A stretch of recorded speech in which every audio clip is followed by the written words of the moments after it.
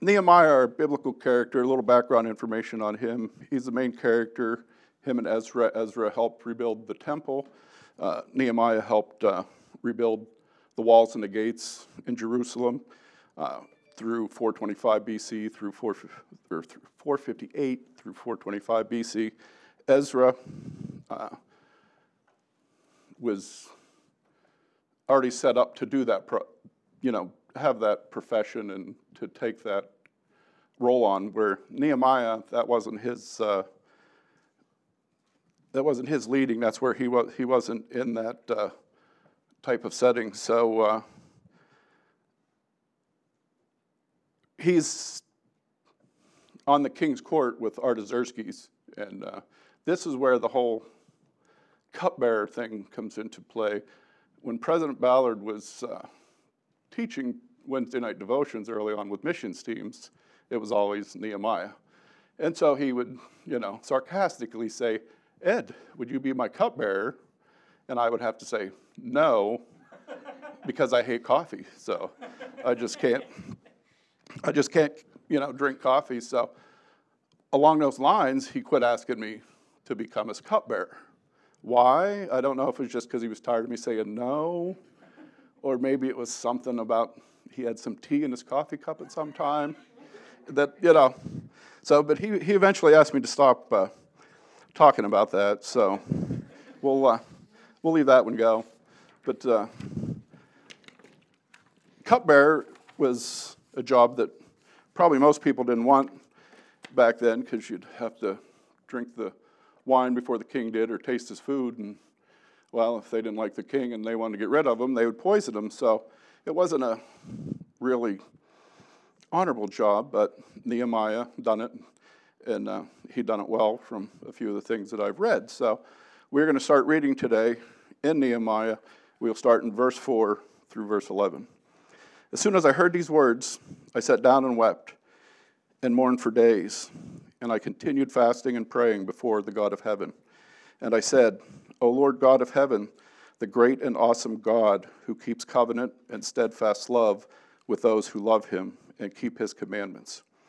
Let your ear be attentive and your eyes open to hear the prayer of your servant that I now pray before you day and night for the people of Israel and your servants, confessing the sins of the people of Israel which we have sinned against you. Even I and my father's house have sinned. We have acted very corruptly against you and have not kept the commandments, the statutes, and the rules that you commanded your servant Moses. Remember the word that you commanded your servant Moses, saying, 'If you are unfaithful, I will scatter you among the peoples. But if you return to me and keep my commandments and do them, though you're outcast or in the uttermost parts of heaven, from there I will gather them and bring them to the place that I have chosen, to make my name dwell there. They are your servants and your people, whom you have redeemed by your great power and by your strong hand. O Lord, let your ear be attentive to the prayer of your servant and to the prayers of your servants who delight to fear your name, and give success to your servants today, and grant him mercy in the sight of this man.' Now I was the cupbearer of the king." So Nehemiah had just received word from one of his friends who came back from Jerusalem that it was in total waste, and they had no gates, walls were knocked down. And so he was mourning, fasting, and he was praying about this. When you read it, a lot of times in Scripture, we don't know how long of a time passes between some of the events, but fortunately in this one, it'll tell us how long Nehemiah is praying, because it gives us what month that the person came back from Jerusalem to tell them about it. And then when we get into chapter 2, it'll give us a time frame of that time. So before we start, let's open in prayer. Heavenly Father, Lord, just thank you for this time, Lord, where we could come before you and to look into your word, Lord. Just be with us and give me the words to communicate the word and to communicate it clearly, Lord, and that everything we do will be for your honor and your glory. In Jesus' name, amen. Take a drink.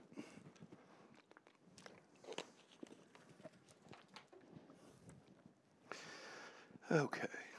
So we see there where Nehemiah, his prayer is a lengthy prayer.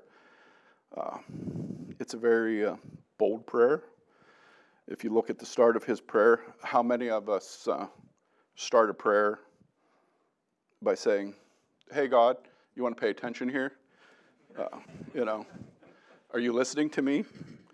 So I know I don't start them that way, but Nehemiah, he's very bold. So that's the way he started his prayer. And as we see throughout the book, he's bold in most of the things that he does. So Nehemiah, down through his prayer, reminds God what he had said to Moses. And again, when we pray, do we remind God what he said? Obviously, he's God. He knows what he said. And even though it was way back in Moses' day, I'm sure Nehemiah didn't need to remind him what he had told Moses. And then when he's closing out his prayer again, he is bold and he asks God to remember him and others and to give him success in what he's going to be asking. So chapter 2 is where we see Nehemiah come before the king and to present his dilemma to the king. So starting in chapter 2, in the month of Nisan, in the 20th year of King Artaxerxes, when wine was before him, I took up the wine and gave it to the king. Now I had been sad in his presence. And the king said to me, "Why is your face sad, seeing you are not sick? This is nothing but sadness of the heart." Then I was very much afraid. I said to the king, "Let the king live forever. Why should not my face be sad when the city, the place of my father's graves, lies in ruins, and its gates have been destroyed by fire?" So here you have Nehemiah coming before the king with the wine. And it's been 3 months since he has been praying, fasting for the other Israelites and those in Jerusalem. So he comes before the king and he's doing his typical daily job. And the king notices, "Hey, why are you so sad?" So Nehemiah goes on to tell him. And then there where it says he was afraid, back in those days, if you were before the king and you said something the king didn't like, it was just easy for him to take you out the door and have you executed. So Nehemiah was afraid of how he was going to respond to the question from the king about why he was so sad. So he gets ready to answer the king. But before he does that, he gives us a prayer. And he says, "So I prayed to the God of heaven." And that's all we get, is he prayed to the God of heaven. We don't get the prayer. We don't know what he asked. We don't know any of that stuff. But it's obviously has to be a short prayer, because it's not like he can be like, "Time out, king. I got to talk to someone higher than you. So just hold on. I'll be back." So obviously, he had to make it a quick one, but as we see throughout the story, the quick one sometimes is just as good as his long one. So here at NEBC, we're going to be tackling a lengthy time of prayer, fasting, led by President Ballard. So throughout this time frame here at the college, we've had different times of prayer.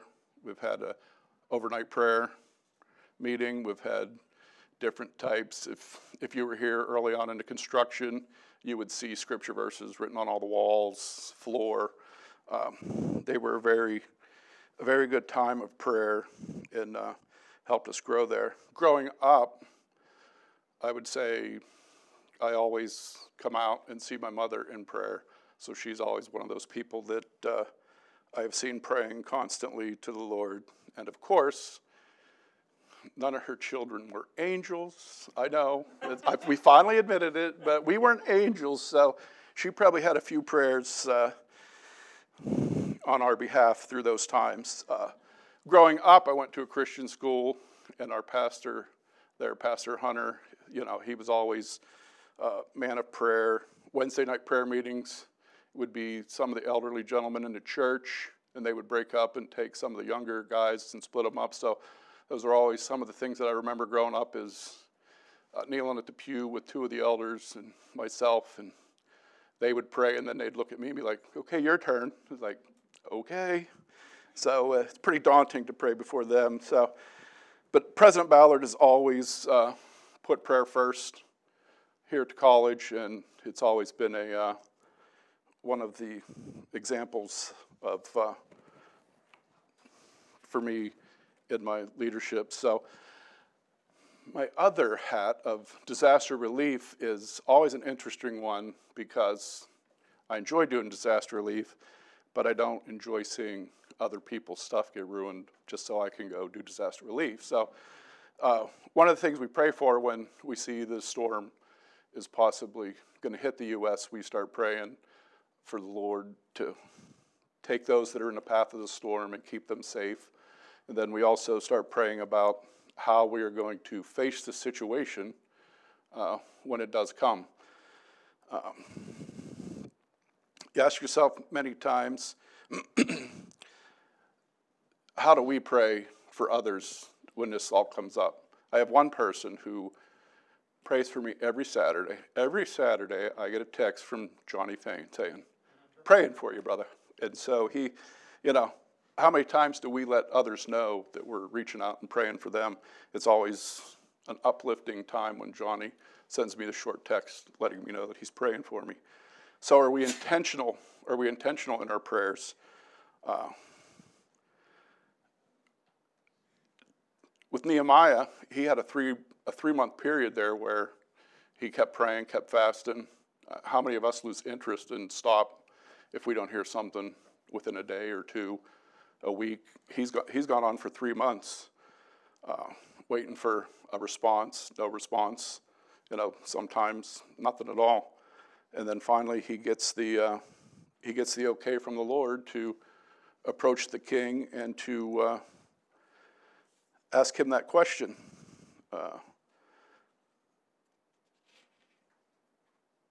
So here's where we start seeing Nehemiah's biblical leadership come into play with the start of the prayer. Before he did anything, he prayed to the Lord.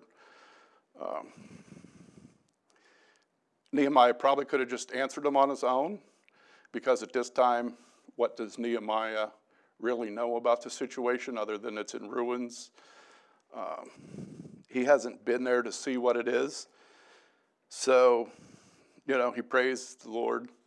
The Lord gives him the answer. So he tells Artaxerxes, I would like to go to Jerusalem and help rebuild the city that that my parents once lived in.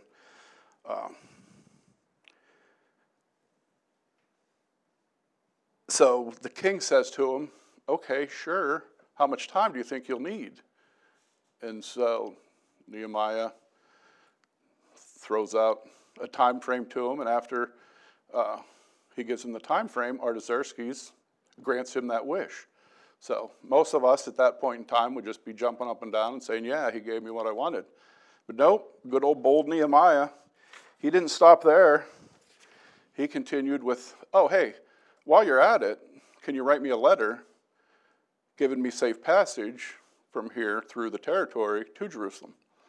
The king grants him that wish. He's like, oh, well, while you're at it, we need some money and some materials to be able to do this project, because obviously there's not many people there in Jerusalem at the time, and they couldn't fund the project, so the king grants him that wish. And he's like, oh, hey, while you're at it, can you give me some lumber so I can build a house to live in? So Nehemiah was pretty bold to reach out and to ask, but that's what the Lord gave him in that prayer, was the boldness to be able to know what he would need to do this project and do it right. So here at the college, I get to deal with President Ballard and Mr. King. I had a good little joke about a king to throw in here, but I didn't want to give Mr. King too much.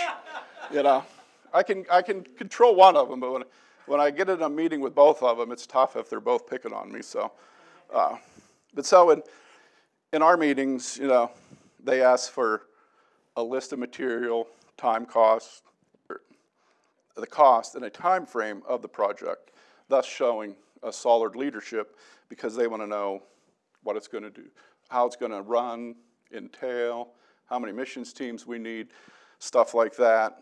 And of course, the president has told us time and time again of the numerous stories in construction where we just don't have the money, but the Lord sends the teams and he sends the money with them. So it's always a blessing when we start in the Word and we let the Lord lead the way.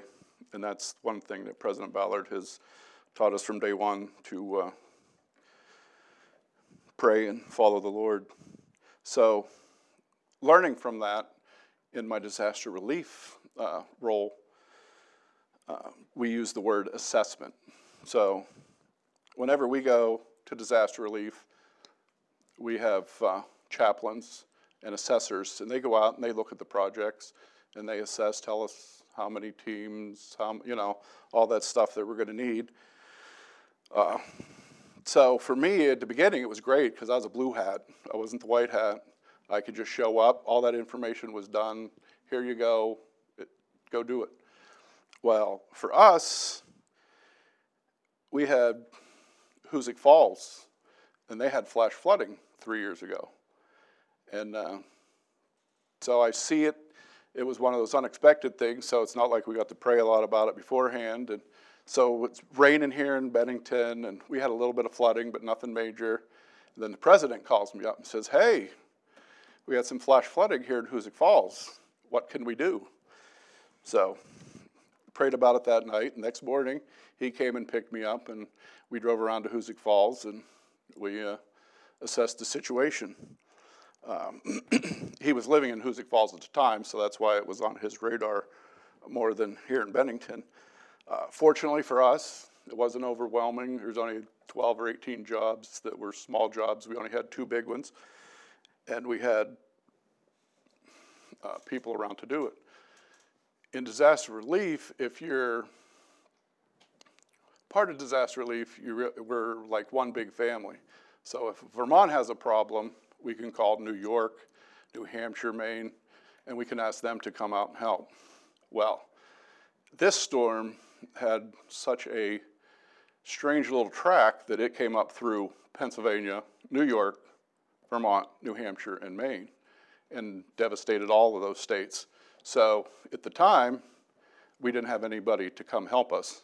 So I talked with President Ballard, and he gave me the okay to take a couple weeks off to be able to do that. And then also at that time, though, I still had missions teams coming in. So we still had to deal with taking care of the missions teams and keeping their work going while we were working in Hoosick Falls.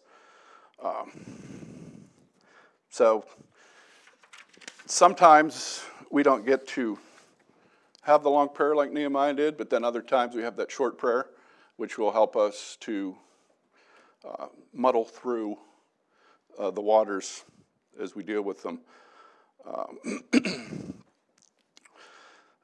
One thing we deal with in prayer and disaster relief is when we first get to the home, we meet the homeowner, introduce ourselves, we tell them what we're doing, and then we ask them if they have anything that we can pray for. And then we ask them to come outside with us, and we get in the circle, and with the homeowner right there, we pray for the homeowner, for the job, and for everything that's going on.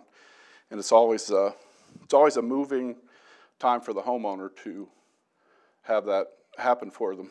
And they always comment to us about how they're moved because we actually pray for them and we ask them what their needs are, other than just assuming that obviously it's just to fix their house. So they're always moved by that. So with Nehemiah, we see prayer is at his forefront of anything that he tackled in this project. And then he gets to go see the project that he just about is ready to tackle. And For most of us, it would be a daunting task. We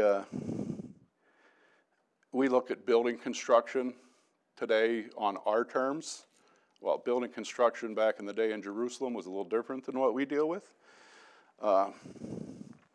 So flexibility is our second point. And here's where we see that Nehemiah had to use flexibility to take on the task that the Lord had put in front of him. He shows up to Jerusalem, and everybody there is like, hey, what's he doing? Because obviously, if you're bringing enough wood to build the gates and materials to rebuild walls, you've probably got a few wagons and camels behind you. So they were wondering what he was doing, and he had to go through the enemy's territories to get there. So they were also wondering what Nehemiah was doing at that time.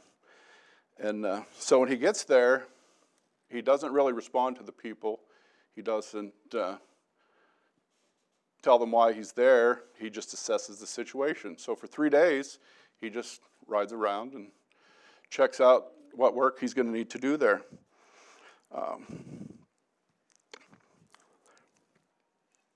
So in chapter 2, verse 11, you see when he gets there, he says, so I went to Jerusalem and was 3 days. Then I arose at night, and I and a few men with me, and I told no one what God had put into my heart to do for Jerusalem. There was no animal with me but the one on which I rode.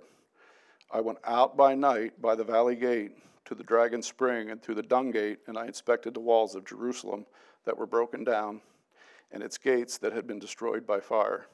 So he was doing it in secret because he still didn't want anybody to know why he was there. And then you get down to verse 20, and he states that, then I replied to them, the God of heaven will make us prosper, and we his servants will rise and build, but you have no portion or right or claim in Jerusalem. So he was presenting to the people of Jerusalem why he was there, and he was also letting the people of his adversaries also know why he was there, that he was going to rebuild Jerusalem and that they had no portion in it. So as we talk about the task, for us, building construction is just a simple 2x4s, put them together, a little drywall, maybe a metal door. For Nehemiah, this was a little different.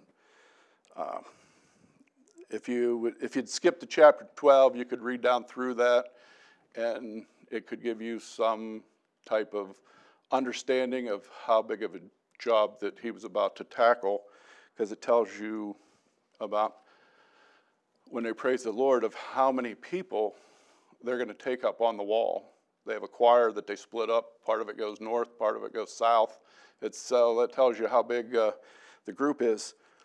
But to give you the picture and save us the time from reading it, there were 8 gates that needed to be rebuilt in Jerusalem.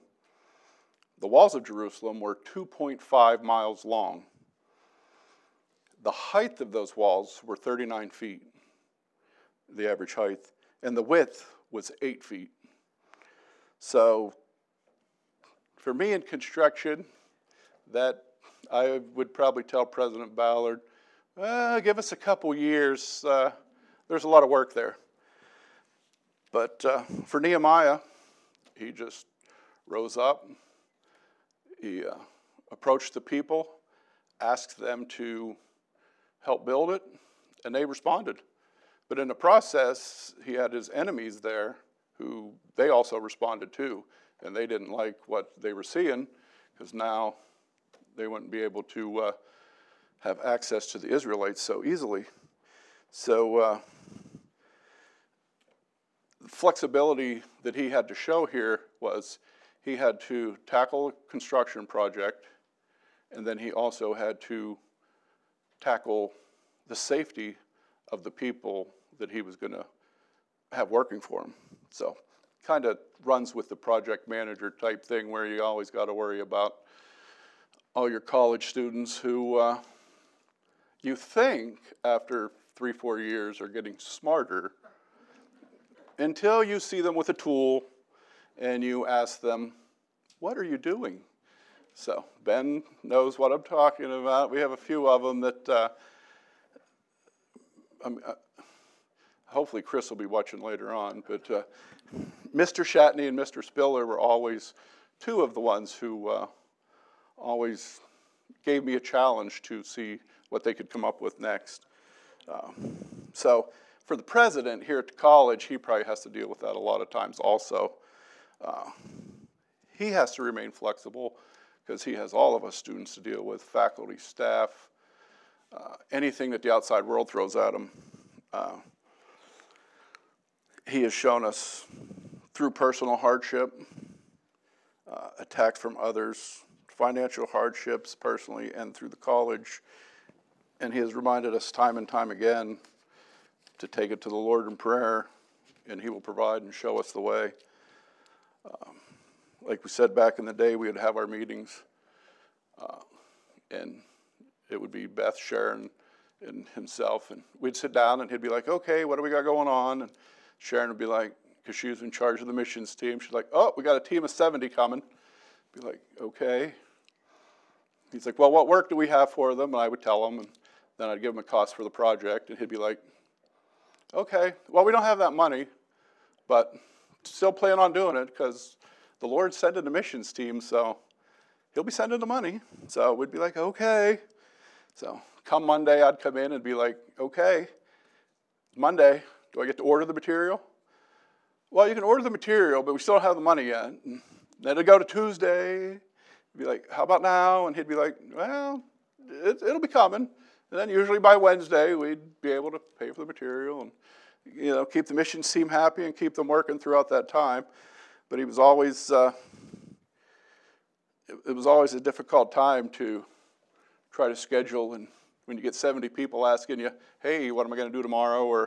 And I'd always be like, well, we'll be doing this and that. And so I could see what Nehemiah would have to deal with through this time of having to build 2.5 miles of walls. That in chapter 3, we could read it, but I know Dr. McDill would probably yell at me if I spent all that time trying to read those names of all the families that helped out through that time. So in your off time, if you want to read chapter 3, you can appreciate how many people actually helped out doing that work.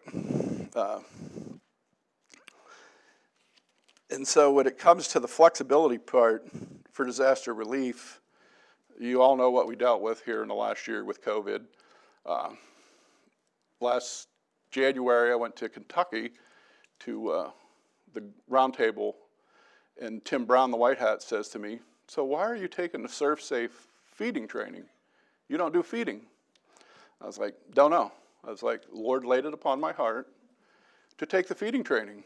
Why? I don't know. But so I take the class and passed and was certified. And we come back, and 2 months later, COVID hits.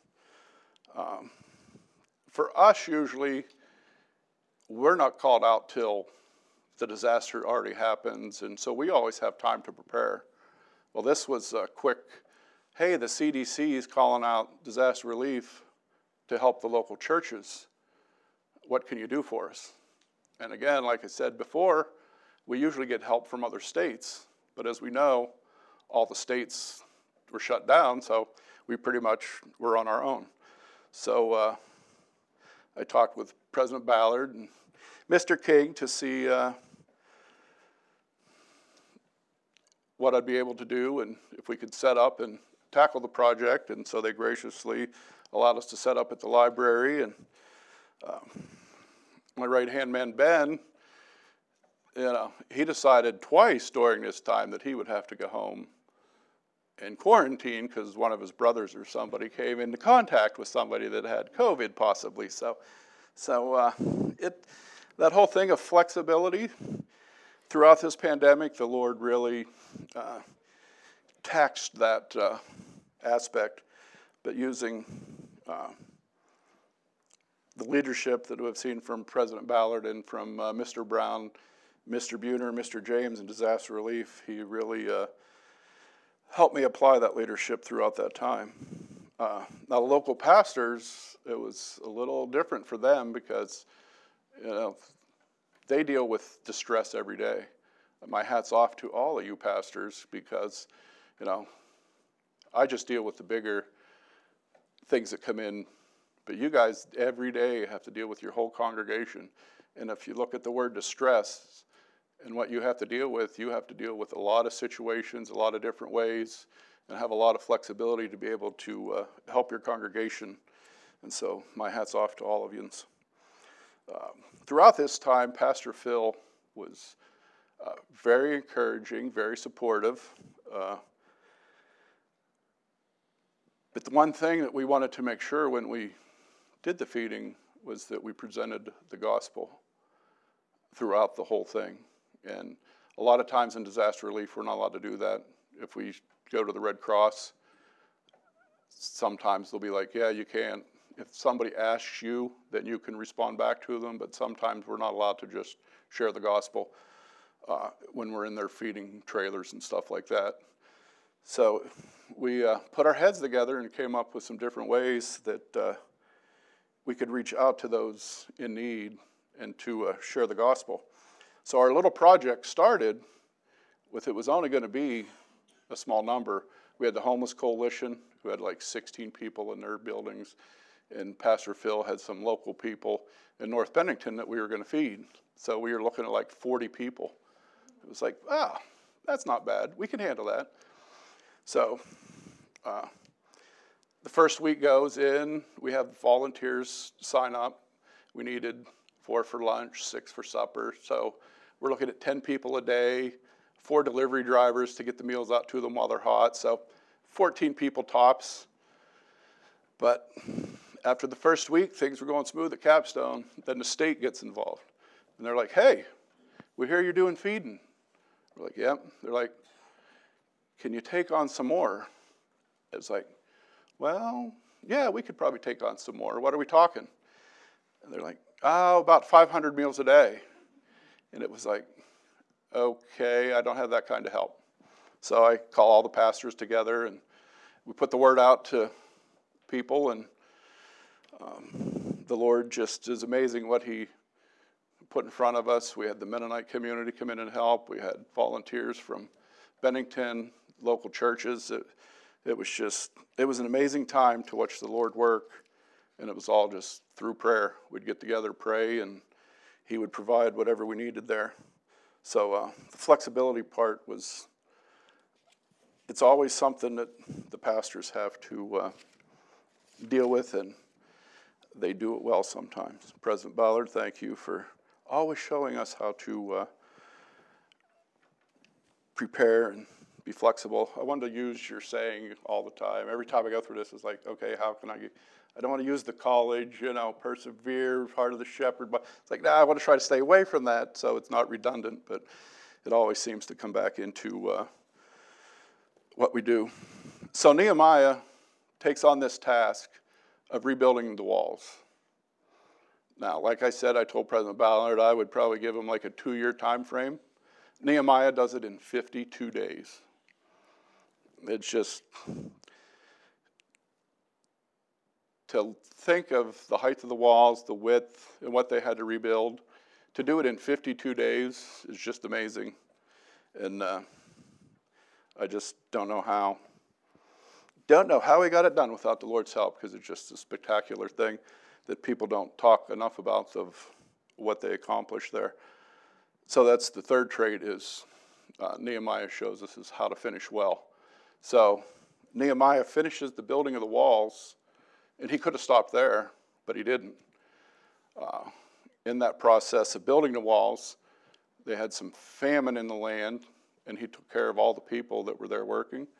He passed on the meals. He could have been greedy like some of the politicians that he called up in front of and said, hey, why are you taxing these people, and why aren't you helping them instead of taking from them? Because for the whole 12, 13 years that he was there, he never asked for any meals from the people that he was granted being from the king's court.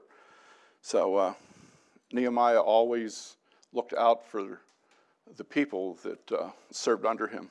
And that's one of the traits we see from President Ballard, is that he always asking us if we need anything. And he's like my mother. If I said, hey, I needed a shirt, he would take his shirt off and give it to me, because that's just the type of person he is. And that's what we see with Nehemiah here in the Bible, that he also would take care of others, and that he always gave them examples of how to finish well throughout his time as the governor there. One of the toughest parts that I deal with in disaster relief is how we finish, because we deal with FEMA, NAM, BOAD,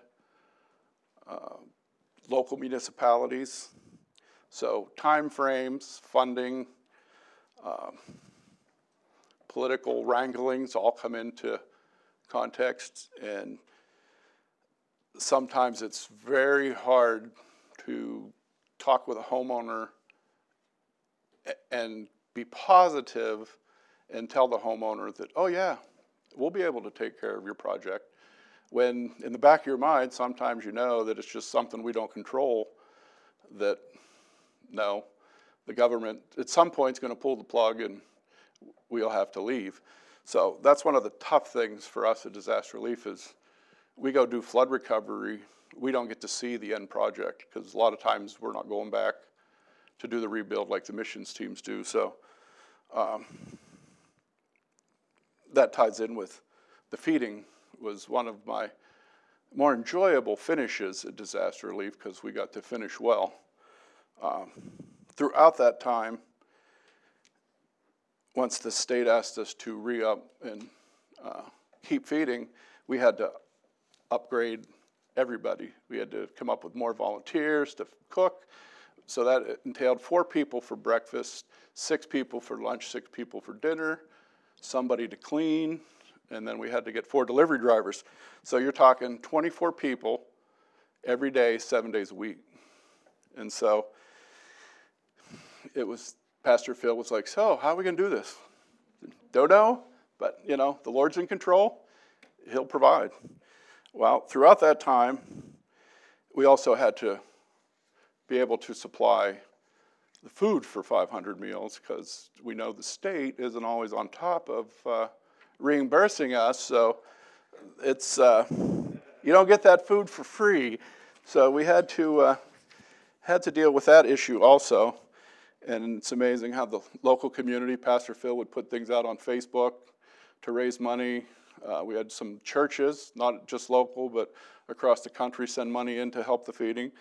And we prayed about the volunteers. The Lord, throughout that whole time, gave us 124 volunteers to come and help with the feeding. And we fed over 41,000 meals. We put out 41,000 meals through that time. And if you'd have told me back in February that we would get to do that, I'd be like, yeah, right. Now, the funny part is when you go to disaster relief and you talk to the feeding teams who feed me, they don't, 41,000, that's like a drop in the bucket to them. They do that in a day. If it's in a big hurricane or something, they set up 3 trailers and they pump out hundreds. I know New York was, at one point, was doing over 100,000 a day. So it was like, yeah, I know how crazy the 41,000 meals were. So it was very rewarding to be able to do this. But I think the thing we look at the most out of that whole thing was how the Lord led us to share the gospel, to stay flexible, and to finish well. Because we got to pass out Bibles. We got to pass out tracts. We got all the churches to pick out a tract that we could put in with the lunches, the meals. So every day, either lunch, breakfast, or supper, the word went out to the people. And then Ken Bonesteel came up with the idea of, hey, let's put scripture verses on the lunch bags.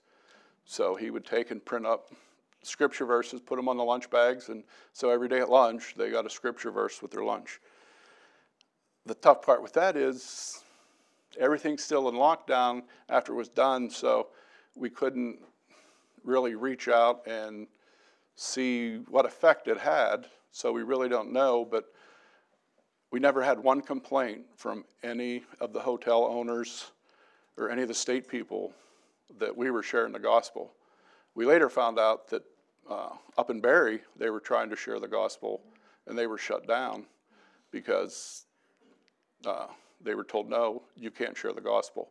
And so that gentleman was like, well, that's my job, is to share the gospel, and if I can't share the gospel, then we're not going to be able to help. So to see everything after it happened that the Lord allowed for doors to open was an amazing thing. And